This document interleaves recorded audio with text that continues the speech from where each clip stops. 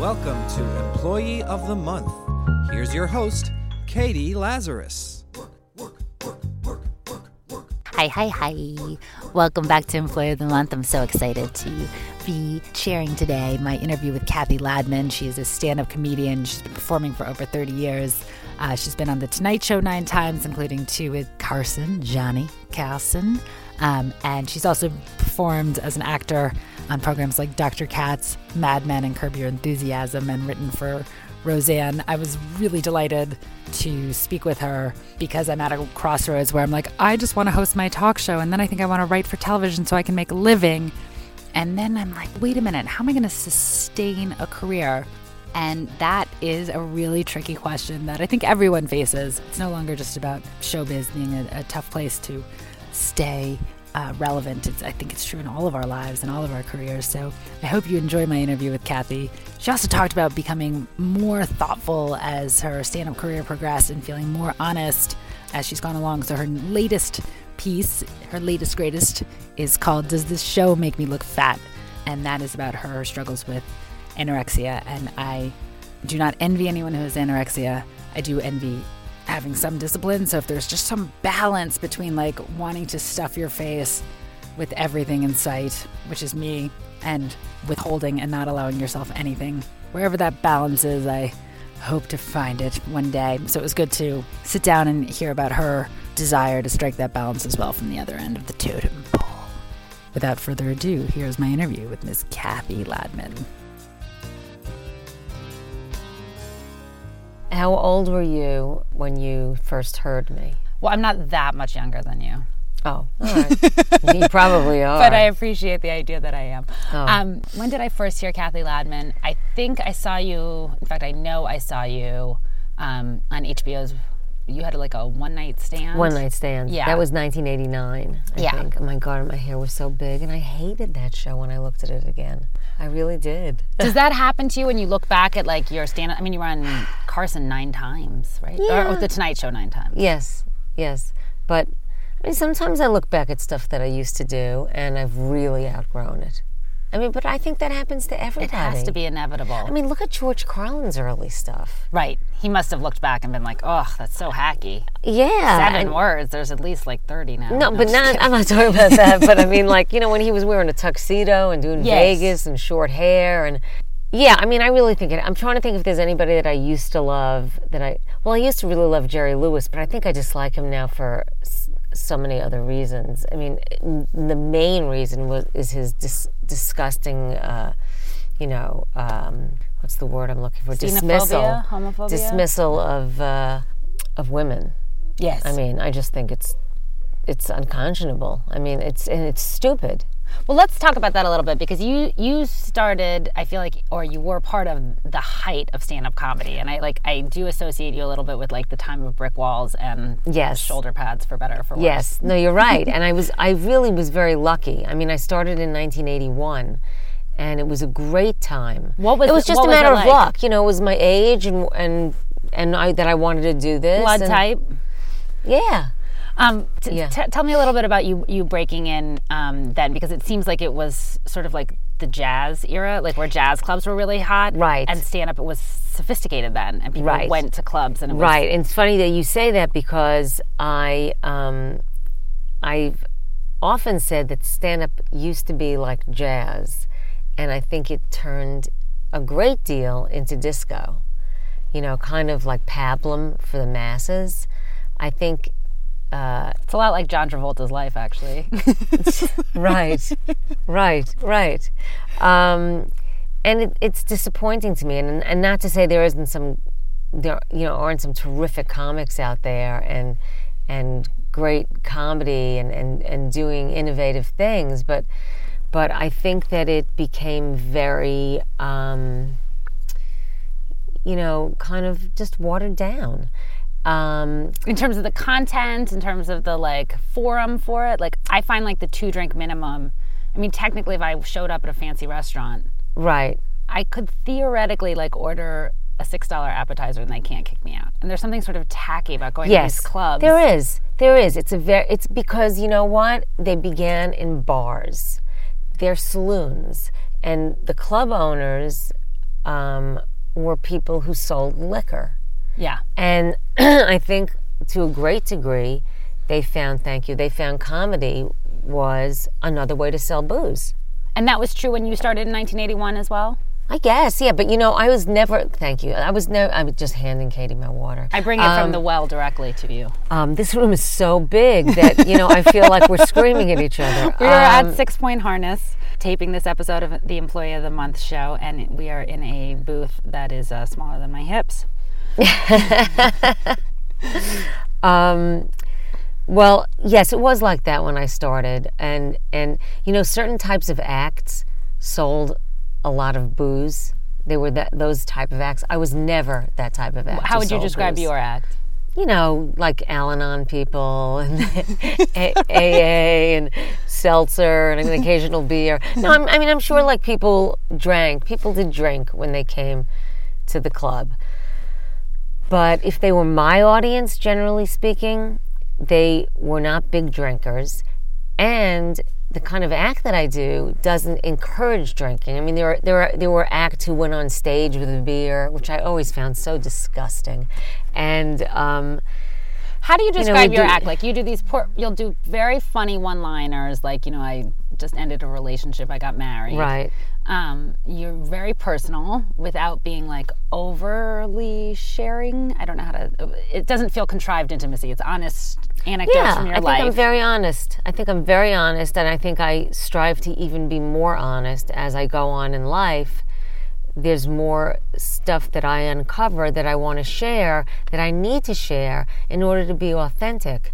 And it's, I'm sort of at a crossroads right now, and I'm in the middle of developing this show. Does this show make me look fat? Right, and which has been taking forever. But it's about my anorexia and my journey with it. And it's not the same, it's not a stand-up show. I wanted to hear about that, though, because I saw that you performed at a nudist colony. Oh, God, yes. Was that part of this? Well, that was part of this film, this documentary that I'm also concurrently working on, which is very slow in the making. But it's about body image for me, and it dovetails a lot with my eating disorder and not feeling comfortable in my skin. It's so funny because I know there's a picture of me someplace. I went to Hawaii with an ex-boyfriend like over 20 years ago, and there's a picture of me in a bikini, and I know the bathing suit. I remember that bathing suit, and I had much longer hair, and I looked great, and I felt good, and I don't recall stressing over how I looked in a bathing suit then, but knowing me and knowing how long I've dealt with this, I'm sure I did. Right. I'm sure I did. Now I haven't worn a bathing suit in 3 years. So let's talk about this, because you've been on stage for over 30 years now. Jesus Christ. And you would be so Jesus. That's so fucking crazy. I know that, and I've said it, but just Jesus. And what's interesting is that you got on stage from the get-go being very honest about your life, growing up Jewish, dealing with neuroses, dealing with anything from dating to, moms and all this stuff. Right. But you didn't feel comfortable talking about yourself. Well, I did talk about myself. On this level. But I didn't talk about this. And I tried to many times, and it really brought the room cold. There was one joke that I came up with that could play in a comedy club, but everything else, I didn't. What was that joke? That I was turned down. I think this is the whole joke. I was turned down for health insurance recently because I have a history of anorexia. Well, that's what they said. I know why they really turned me down. It's because I'm fat. And that's the only joke that I could come up with in telling this story. And I fought it a lot, and I wanted so badly to come up with jokes. But there was also a part of me that didn't want to make the telling of this glib. Yes. Yes. It's too important. And, I thought, Jesus, people do this about cancer, and people are able to do this about alcoholism, but they're different.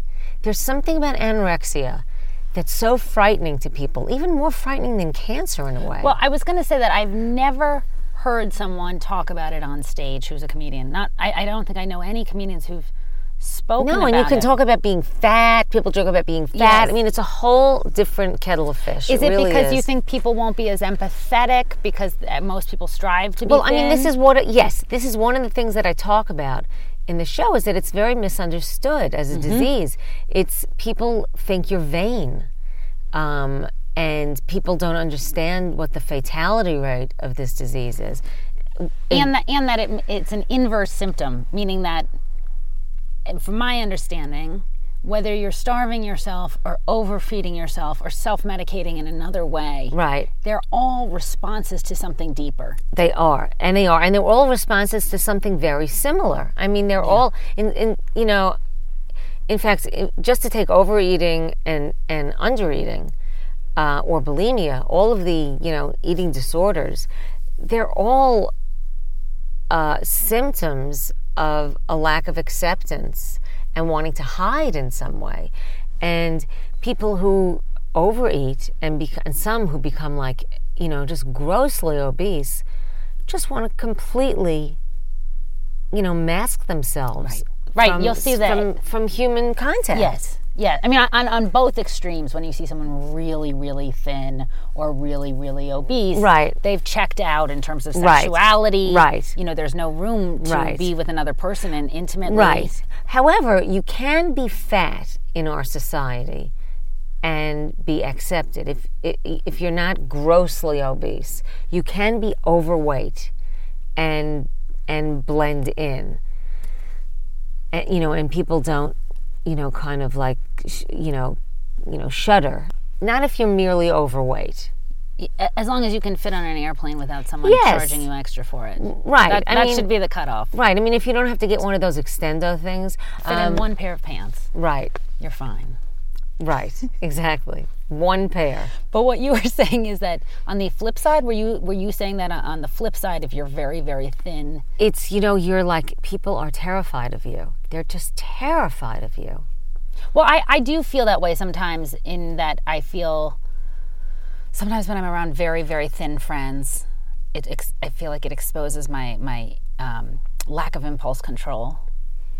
Yeah, I mean, I feel judged, like I don't measure up. It's like projecting all these things. Well, it brings a lot up, and this is a very major point that I bring up in my show, that our society is so obsessed with being thin that they almost don't see it as a disease. I mean, they kind of either go from being terrified to being jealous. And I think it is part jealousy and part almost exoticization is the wrong word, but sort of there's like a thin porn. I don't know what the right word is, but like people will be like, "Oh my God, she's so thin." They romanticize it. That's exactly right. But it's not porn because it's not sensual, but that's exactly right. That they idealize and romanticize. Just as I said, I worry sometimes when I see a friend who's very rigid about exercise and eating, that they look at me and think I have no impulse control, which I do not have. So it's a fair assessment. Well, but that's, I mean, I wish I could let go. I mean, I was... well, there's a balance. No, I know there is a balance, but I was in Hawaii a few weeks ago, working, performing stand-up. Yes, on a cruise actually, and it was fun. I had a really good time. I have to say, I relaxed for 4 days. So, what was it about that work trip that you're away from your husband, you're away from your daughter? Yeah, what happened was, I got there and I had to do a show like the first night. I slept overnight in a hotel, and then I had to do a show the first night on the ship. Can't say boat. And you can't say boat? It's not no, they get very... I remember like in the 80s when I was doing a few cruises, I would say boat and they say, then it's ship. I mean, I just get like very... how people get like very... It's not a sedan, it's a coupe. Yeah, like that type of thing. They get very invested. It's not a car, it's a coupe. Yes. They get very invested in the label, and they have some hang up about that. Totally. Whatever. I got chastised today for someone. I said the Hamptons, and he goes, "No, I'm in Sag Harbor," and I was like, "Isn't that technically part of the Hamptons?" Oh, no, it's not. Hamptons are east and west and south. Yeah. And I guess there's a north someplace. Yes. But so I did a show the first night, and it was really not a good show. Ugh, it was terrible. We just, they were just not connecting, and it wasn't mean or anything. It was just we were not connecting. And I got off stage, and I was like, oh my God, that was terrible. I said to the stage manager, the entertainment manager, and he said, don't worry about it. He said it was the end of an 18-day cruise, and they were packing, and they were like their heads were home. So I mean, they know these things after working on a ship for like 6 months. They know the cycles of the passengers. They know how they are. So then I didn't have a show for like 4 or 5 days, so I was able to be not in my show head. And I hadn't had an opportunity like this in years. We haven't had a vacation in years, and it was so great. Oh my God, I just relaxed so much. I had shaved ice in the middle of the day, which is something that I would never let myself do. Mm-hmm. Never. But I said, you know what, Kathy, you're in Hawaii, and it's known for their shaved ice, so have it. But I have to like talk myself into it. I mean, there are people who go, let's go have that, And it amazes me that they could just do that. Why, just out of curiosity, do you not let yourself have something that seems so innocent? It's not like you're like, oh my God, Hawaii is known for their heroin. Like, just do it. But heroin has no calories. Heroin has no calories. That is a fair point on yours. Well, you know what? I mean, to me, shaved ice seems so innocent. Like, why can't you just enjoy that little pleasure? But I did. Ultimately, I did. But it took a lot of self-talk. It really did. And it generally takes self-talk. And like on the way over here, it was like I didn't have time to have lunch. I don't know when I'm going to have lunch. And I had a candy in the car just to have something. And I had to like talk to myself about that. Wow. I mean, that's pretty fucked up. But that's who I am, Did you always have anorexia? No. When I was a kid, I ate whatever the hell I wanted to eat. Whatever I wanted to eat, and I ate some strange foods. What were some of the strange foods? Oh my God! I mean, I used to eat like an after-school snack. I used to have things like blue cheese or Hickory smoked cheese or gefilte fish. But you would eat gefilte fish for pleasure? Uh-huh. I loved it. And then my mom, if she was making Where did you guys grow up? Little Neck, Queens. Okay. Oh, wow. You're really Jewish. I'm not really Jewish. You're not Jewish at all. It just feels like that to me. What religion are you? I grew up, I was raised Jewish, but I don't practice a religion. Okay. But you grew up in this sort of, in Queens. Yeah, I mean, around a lot of other Jewish people, or that there were several kids in my school who were not Jewish. But yes, I grew up around a lot of Jews. Okay, I think it was the gefilte fish, having it for fun, that set me off. But I know a lot of other Jews who wouldn't. It's protein. Want that? I mean, I loved it with the I loved the jelly. Oh, really? Yeah, I loved the jelly. And then one of my favorite snacks was when my mom was making meatloaf or meatballs, and she was making seasoning the meat. She would save me some of the raw meat in a custard cup. A little custard cup. Yeah, now would you ever feed that to your daughter because of fears of salmonella? No. Plus there was a raw egg in it. and a knife in the middle that I had to find. No, I'm kidding. But that was sent with love. It was packed with love that night. It was great. But I mean, yeah, I had like weird foods, and I used to eat Chef Boyardee beef ravioli out of the can. When did the anorexia kick in? Or does it not I work would that way? say, no, to my recollection, I started like gaining weight in high school a little bit. I can remember very, very clearly this one woman. I was on my way to school, and I remember my sizes going up in my junior sizes. And part of that is also just development, though, right? Natural development? I guess, but I think at one point I was a size 11, which I thought was kind of big. And I look at some of my old pictures from high school, and my face is a lot fuller. And then when I went to college, I didn't grow up eating very well. Like, my mother made horrible iceberg lettuce salads and never had fresh vegetables.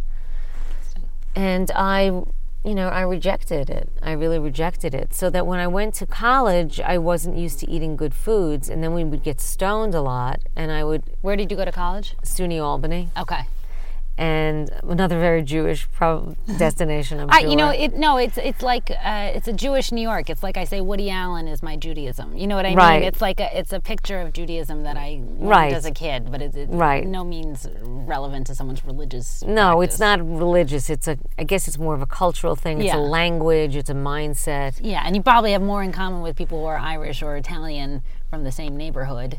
Yeah, then Necessarily a Jew from the Midwest or an yeah. Israeli Oh or God, something. I'm like so not into religion. I can't even tell you. But That's what. Do you think that's because you're? Well, why is that for you? I just don't like Yeah. I don't like what they stand for. I don't like the divisiveness. Yes. I You had a great never joke. did. You had a great joke about when you. Religion being all religions are the same. Yes. Religion is basically guilt with different holidays. And you know that Richard Dawkins, I believe it is, right? The scientist. He quoted me in The God Delusion. I was very proud. Paul Provenza like emailed me or called me and said he was reading it and he was like, wow, you how fucking great is that? And I didn't even know that. And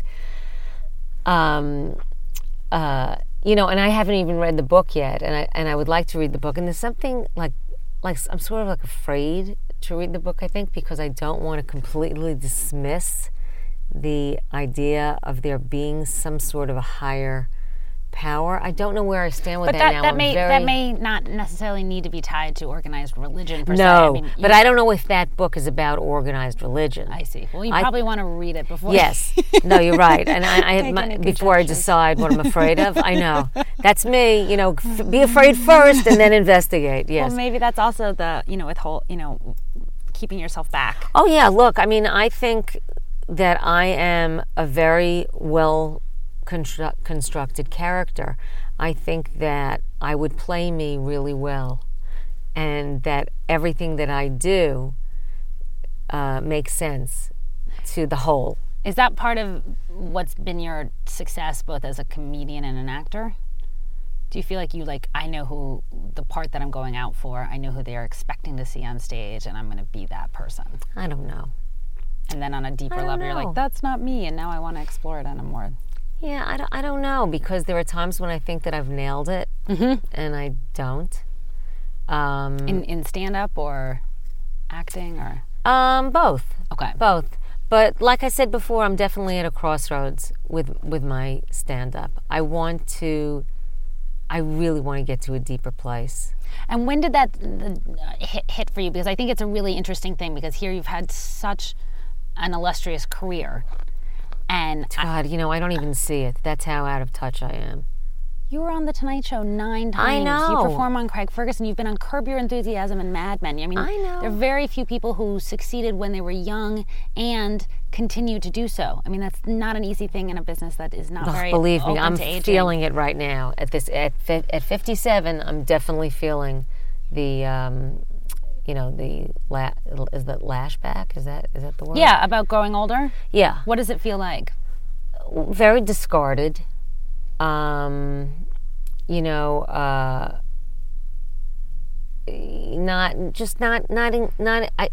doesn't feel inclusive the way it used to feel. And there are so many variables that have led to that, both in the industry and in my personal life. I used to work out at clubs 6 nights a week at least. I mean, I had to force myself to take a night off, to not be, and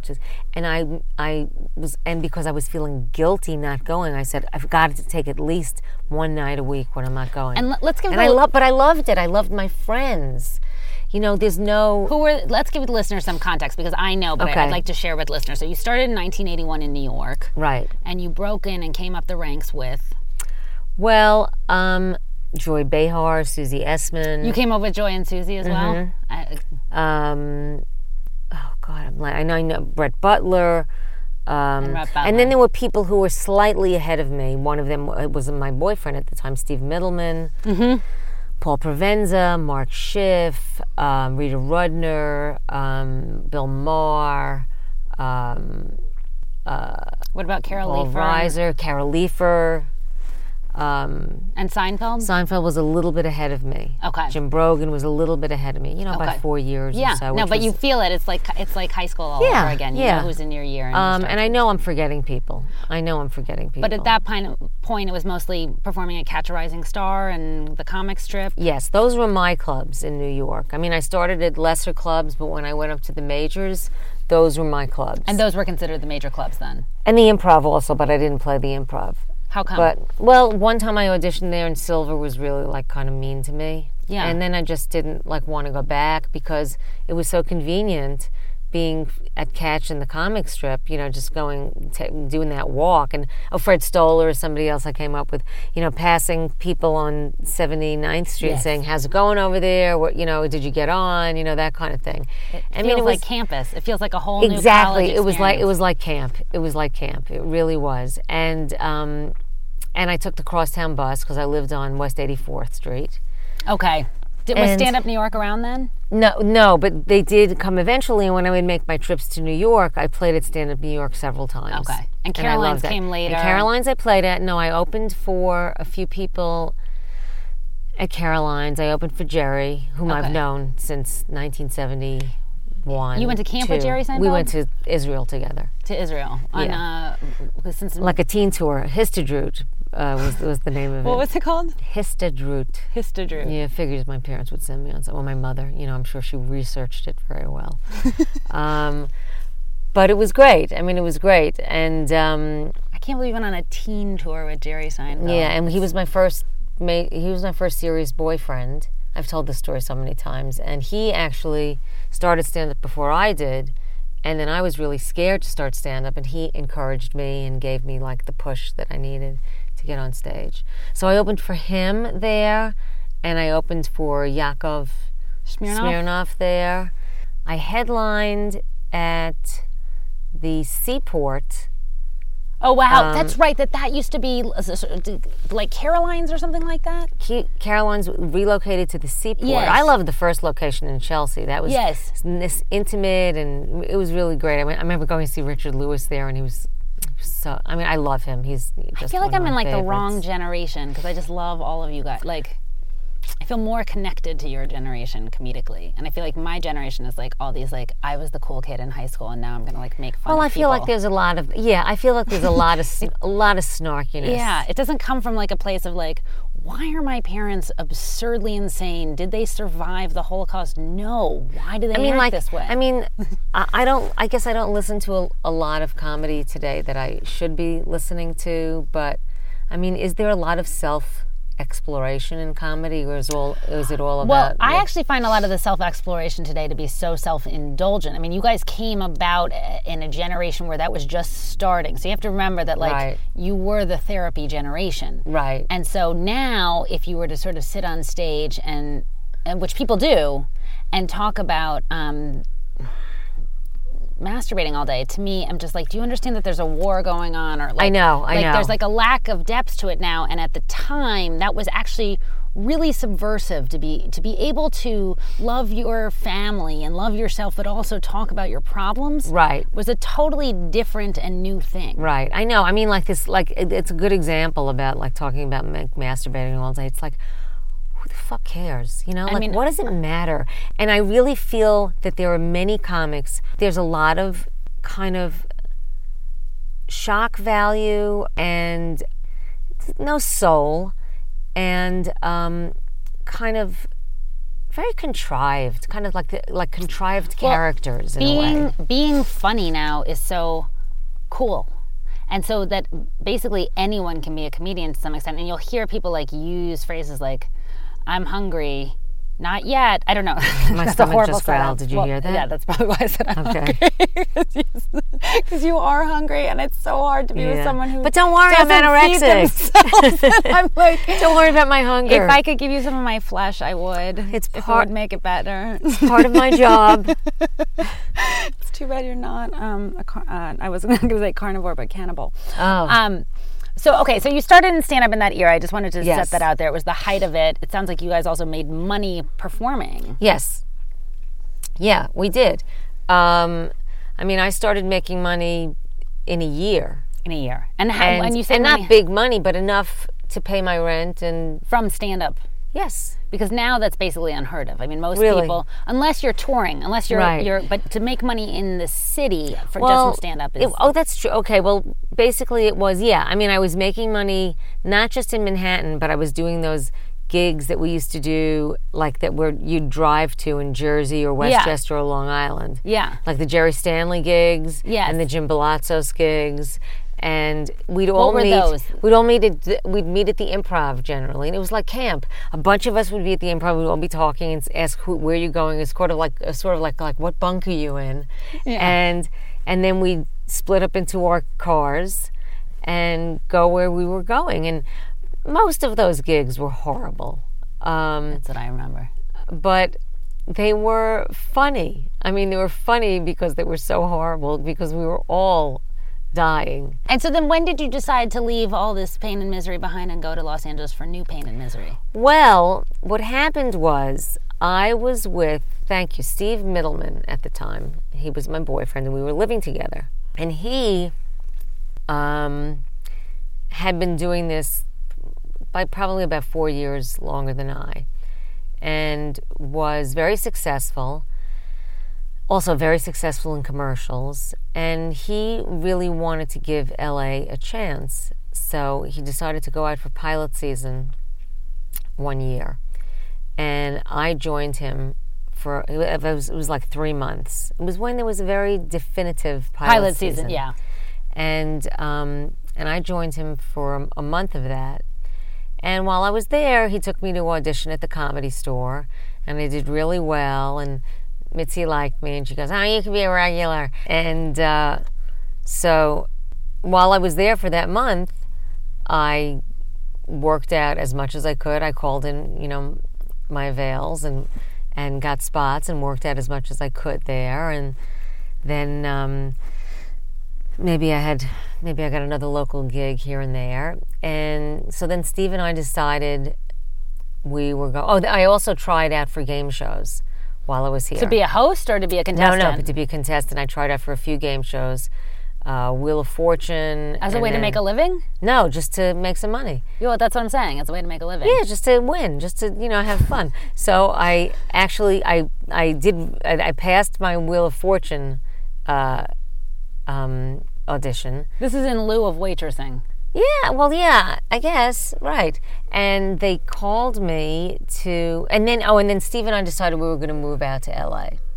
And our relationship was kind of rocky at the time. And so we came out to LA. Wheel of Fortune gave me my tape date. It was like the end of June. Mm-hmm. And this is 1985. And we came out, and I said to myself, I've got to, I'm going to have to win a car. I need a car because I'm going to move to LA. I have to win a car. So I go out there, and I win a car. And we found an apartment, and then we flew back to New York, and I think on the plane we broke up. And then I said, come on, let's work it out. And he goes, no, this is it. I was like, oh, okay, all right. So then I had to move back to my New York apartment and stayed there until October, and then I moved out. I told him I wanted to keep the apartment because I had found it. And I went out by myself, and my father was like, you still going out? He thought because I broke up with Steve that I wouldn't go out. I said, no, I'm still going to go out. And I was broke. I mean, I couldn't afford this apartment. I wasn't working. And it was scary. And then finally, Mitzi started giving me some bigger gigs. And then my agents started coming through, and things just started coming together. And I moved into a different department, and that was the beginning of a really good time for me. And acting, you seem to have thrived acting. I mean, you were in, a series regular on Carolyn in the City. Well, I was a recurring. Yeah. Sorry, what's the difference between? A series regular is someone who has who has a contract, who's in generally every show. Okay. Or you can be a semi-regular and be in 7 out of 10 or whatever the hell. But you generally get a much better rate. Okay. For being a series regular. Do you still get checks from doing that and Seinfeld? And I was never on Seinfeld. You were never on Seinfeld? No. And I called Jerry the last season and I said, Jerry, I really want to be on your show. He goes, consider it in my head. Why? Okay. But you were on Curb Your Enthusiasm and Mad Men. I was. And Larry is really good. I mean, Larry, I think I was one of the last comics he ever put on the show, and he's like, I want to get everybody on. I mean, he's like very sweet, very sweet. And I had a lot of fun on the shoot, and my name was Kathy. You know, he called me Kathy. Yeah, I love it. Because he was my friend, And basically. I loved you thanking him for his anonymous giving. Right, and it was fun, so and we funny. really had a great time, and we laughed, and we did, several takes, and the whole episode is that he wants to be known without being known for giving. Yeah, well, all he does, it's all, basically, it's all about Larry afraid to not be as good as everybody else. Yeah. He wants to be in the number one slot. But I also love the need for credit on every building where it'll say, the Arthur and Martha Tishman toilet, has been generously donated to you. I know, it's Please exactly. use one, ply of toilet paper Please at a sip time. carefully. Yes. But I mean, also when you watch a PBS show, you always see at the end. Oh, 50 corporations. All these foundations. And I mean, Martha and Stuart Plotnick. Donated. Why can't they can still take the tax deduction without... Yes. And the highest form of giving, if you look at the Maimonides scale, I believe one of the highest forms is anonymous giving. So I thought it was also a very teachable moment in Curb Your Enthusiasm. It was, but I think it was probably lost on most. But anyway, that was fun. And Mad Men was completely, it was just an audition. Fabulous. Yeah, and that was a lot of fun. It was a tiny part, but it was still very, very thrilling to be on that set. And what was nice is that I sort of know, I mean, I don't really know John Hamm, but he's good friends with Jimmy Pardo. And so I said hello to him at the reading and, told him I was a friend of Jimmy's. And he was sweet as could be. And after the reading, he said to me, that's going to be so funny. It's going to be great. I mean, very kind. Yeah, he seems And then like John a rock star. Slattery, I was in a movie with him. Which film? I was pretty much cut out of the film, but you can still see me in it, so I still have gotten residual checks. Do you still get Charlie paid? Wilson's War. Oh, that's right. I was going to ask you, you've been in two Jonathan... Two Nichols Mike films. Nichols. Yeah, Mike Nichols films. Yeah, it was What Planet Are You From? And Charlie Wilson's War. Did you know Mike Nichols? No, but Mike Nichols Nichols and May were my very first inspiration. I used to listen to, my parents had this album, Nichols and May Examine Doctors, and I used to listen to it so much, I mean, constantly. And I was little, I was 8 years old. And every selection on the album is something about doctors in some way. And what I used to do is I memorized the album. And my mom used to come into my room every night, and I would say my prayers, my dumb prayers. And then, what were your prayers? Oh, God, it was, now I lay me down to sleep, I pray the Lord my soul to keep. If I should die before I wake, I pray the Lord my soul to take. God bless, and then a list of people. So you did have religion growing up, though. Oh, my mother was wanting to force it on me. It was, I mean, that's one of that's why you don't like religion. I thought because before you were like, we weren't religious. And I was like, okay, I just meant because no, my mother, then you ate gefilte fish. No, my mother was really into Judaism. And my father was too, but as my father got older, I think he sort of saw the light. Yeah. But my mother has thrust it upon me and many others her entire life. And so anyway, my mom used to come in, listen to my prayers, and then I would do a selection off the album for her. And she, didn't really know what to say. I don't remember her laughing or encouraging me in any way or anything like that. We must be related. Yeah. So several years went by, and I was going to do my first Tonight Show, and I always used to put on makeup when I did a show, and even if I was going to go to a TV show, I liked to do my own makeup first and listen to music. And I was thinking what would be good music to listen to, and I thought, I'm going to listen to my Nichols and May album. So I listened to that, and it was, a very sweet moment. And then there was another time when the Museum of television and radio, or is it the Museum of Broadcasting now? I forget what it's called. The Paley Center now. Oh, okay. They were putting out They a had book. to put a name on it. Oh, right. They were putting out that. Really, that's all that it's Yeah. called. Ugh. They were doing a book called Comedians, and I was in it, and they asked me to write a little blurb for the side of the page, and I wrote the story about that.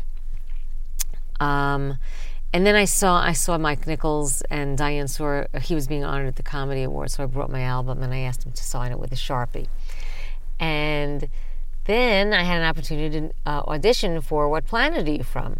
So I did. I got a call back, and I figured Mike Nichols was going to be there. I don't give a shit. I'm just bringing in the album to show it to him, and I'm going to copy that page from the book to show him, what I wrote.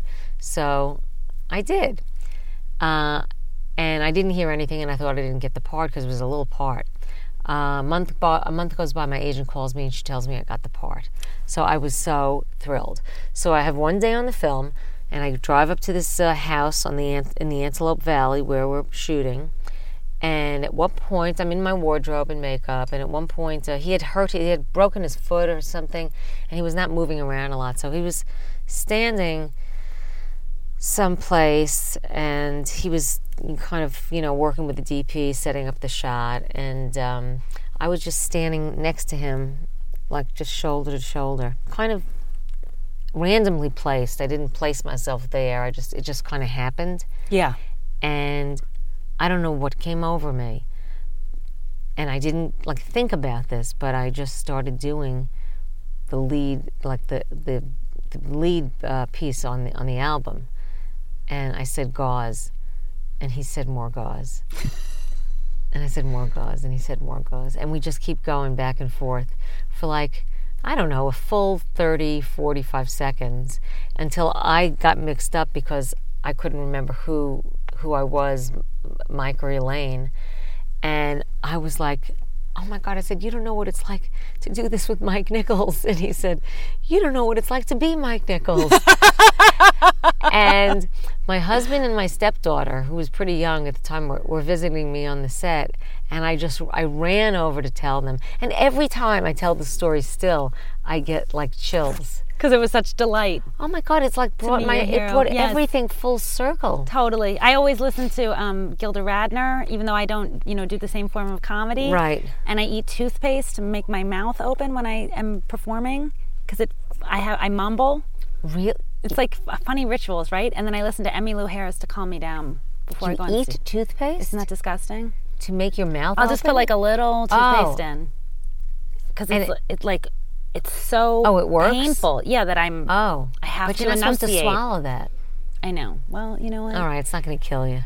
As someone who's not an anorexic, I don't mind taking in extra calories. Okay, no, it's not the calories. For some reason, they just say not I know. to swallow. No, it's terrible for you, and that was not an appropriate joke. It's so painful. It's so sharp. Is it bad for your stomach, maybe? I'm sure it's horrible for your stomach. It's probably all chemicals. Okay. So 2 last questions. Yes. How do you make a living in the lean years? When you don't get booked on a show, because you act and do stand-up, and so if you're not getting booked, what do you do? It's really hard. It's really hard. You just got to pray something comes along. And, I did try to do some work on a friend of mine, got me a job on a reality show very close by here. What were you doing on the show? Just kind of pulling clips and stuff like that, and for different, the editors would ask me to look for certain things. I hated it. Yeah. Oh my God, it was so not me, and I can't do it. And the thing is, another friend of mine just offered me a job doing that, and I can't do it. It's is that bad for me to even talk about? No, now I'm embarrassed that I'm talking about. I feel demoralized. Is this embarrassing? No, now? I think it's interesting. Anyway, it's very hard is the answer. And and I work intermittently, and I take work that I can, feel like I can hold my head high. I mean, I tried that. I figured, what the hell, I'll try it. And it was just not for me. It was not for me. it just was depressing. I mean, I would find myself crying in the ladies' room like so many days. Totally. So that's like, what do you do? I mean, that's the hard part, is like figuring out how to sustain my career without like crushing my soul, because you're talking about growing up with Jerry Seinfeld, and he has all the success he could possibly want, and then you're like, so why can't I have like 1/16 of that or 1/28 of that? I know. And that's life. I don't know it's the like answer to that. Figuring it out how to carve it out, I think, is interesting. Right. Well, it's reflecting you're feeling more free now as you get older. Do you know what clicked for you that you're feeling more free? Being honest about talking about an eating disorder, feeling comfortable going on stage without a prepared set, which is very opposite of stand-up. Yeah. Do you know what the moment was where you felt like, I want to go deeper in my stand-up, and at the same time I want to be able to go on stage with nothing prepared but know that I'm going to be fine? I don't know. I guess there's just a kind of a feeling of I don't want to hide anything anymore. And do you know what prompted that? I know it's not one incident, but I'm just wondering. No, I mean, life throws you all sorts of things, and maybe many businesses, but I know this business. This is my business, and I know that in this business, there's so much smoke and mirrors, so much bullshit, and I've never ever been one to enjoy it, or even tolerate it, and even enjoy the winning, even enjoy the moments when you're like, I just booked another job. I don't like to throw things in people's faces in that way. I mean, I can feel good about something, but I've never been one to brag about myself, and I also don't want to have to apologize for myself for where I am in my life, and I feel like so many of us do. Mm-hmm. And especially when you get older, I think there's a lot of shame in not being who you were, and I think that sucks, and I think that's fucked up. It's true across professions, but I think ours, we're just on stage, so you see it so visibly. Well, there's so much veneer in our business, and it's so much about how you look, so much more than, except for modeling, more than any which other I business. turned down immediately. I'll never Me do that. too. That is. Me too. I won't even do that. In fact, as a second I think career. that's what my call was. Please, it's the Ford agency. Kathy Ladman, thank you so much for being on Employee of the Month. You're great. You're a great interviewer. This was a joy to do, and I really was glad to have a thoughtful conversation about aging in our business, because we are in a particular world that they care so much about youth in a way that's like fetishizing and ends up destroying themselves, so that the very executives who are in their 40s and 50s and 60s are the ones saying, let's get a 20-year-old in here, and I'm thinking, what are you doing to yourself? Right, they're eating their own tail, and all of a sudden, oh my God, that hurts. Yeah. And not that the 20-year-old shouldn't be celebrated for having talent, but there's nothing wrong with also the growth and depth that occurs as you get older, which is hopefully inevitable. It's not always true that people become wiser as they get older. But as you talked about with your stand-up, you've been funny all along. You just got even more thoughtful about it. Yeah. And, I'll tell you, when I was quite young, I had this fantasy that I would move to Europe when I was, I don't even know when, but elderly. Yeah. Which is getting very close. And 20 more years, yeah. And because they've always seemed to have more of a reverence for older people there. They don't. In most countries, they don't have old age homes. People take care of their families. Yeah, they don't put them out to pasture. It's like seen as disrespectful. Right. The one thing I did want to ask: did you ever win Wheel of Fortune? Did you win any? Yes, I won a car. You didn't tell me. You did. Buried the best part of the. No, I said I wanted a car, and I won a car. Oh, I didn't realize that. Right, that is amazing. And Steve Middleman was with me, and Jimmy Brogan was with me, and they came down, and it's such funny footage. And I'm wearing glasses like bigger than Swifty Lazar's, and I went, and they didn't give cash at that time, so I won a stereo, lamps, china, and a car, and I was able to sell the china to someone who wanted that pattern. The lamps I kept, the stereo I kept, and the car I sold back to the dealership because it was giant. It was an Oldsmobile Tornado. huge. It was a 2-door. You know, I had to like walk like 50 feet to get to the handle, and then walk back to open it, and hope there was someone there to close it. You know, it was crazy.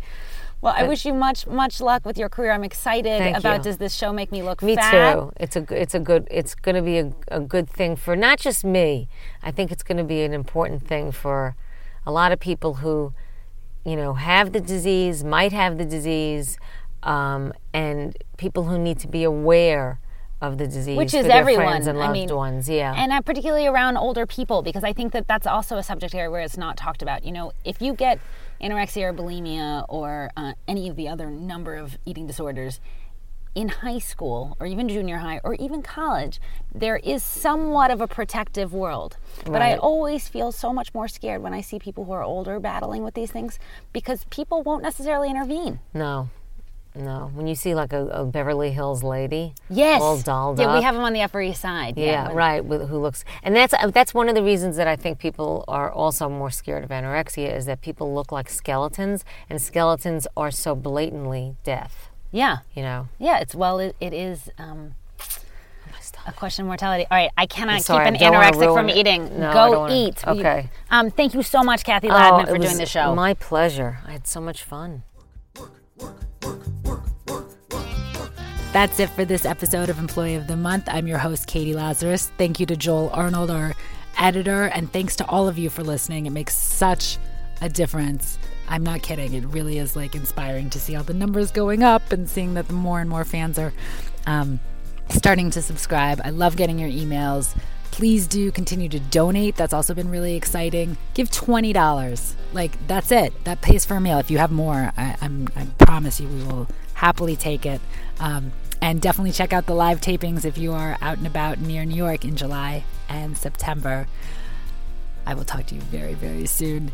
Guess what? I am recording this on a Friday, which means the weekend is coming up, and that is when I'm going to be working on my pet projects, which is also what I work on during the week, which is Employee of the Month. But you should be either taking a vacation for me, and if you're going to be taking a vacation for me, I'm personally very interested in going to Africa, so hopefully you're going to Africa for the weekend, or working on your own pet projects, which you can share and let me know about when you go to employeeofthemonthshow.com. Talk to you soon. Thanks so much. Have fun storming the castle.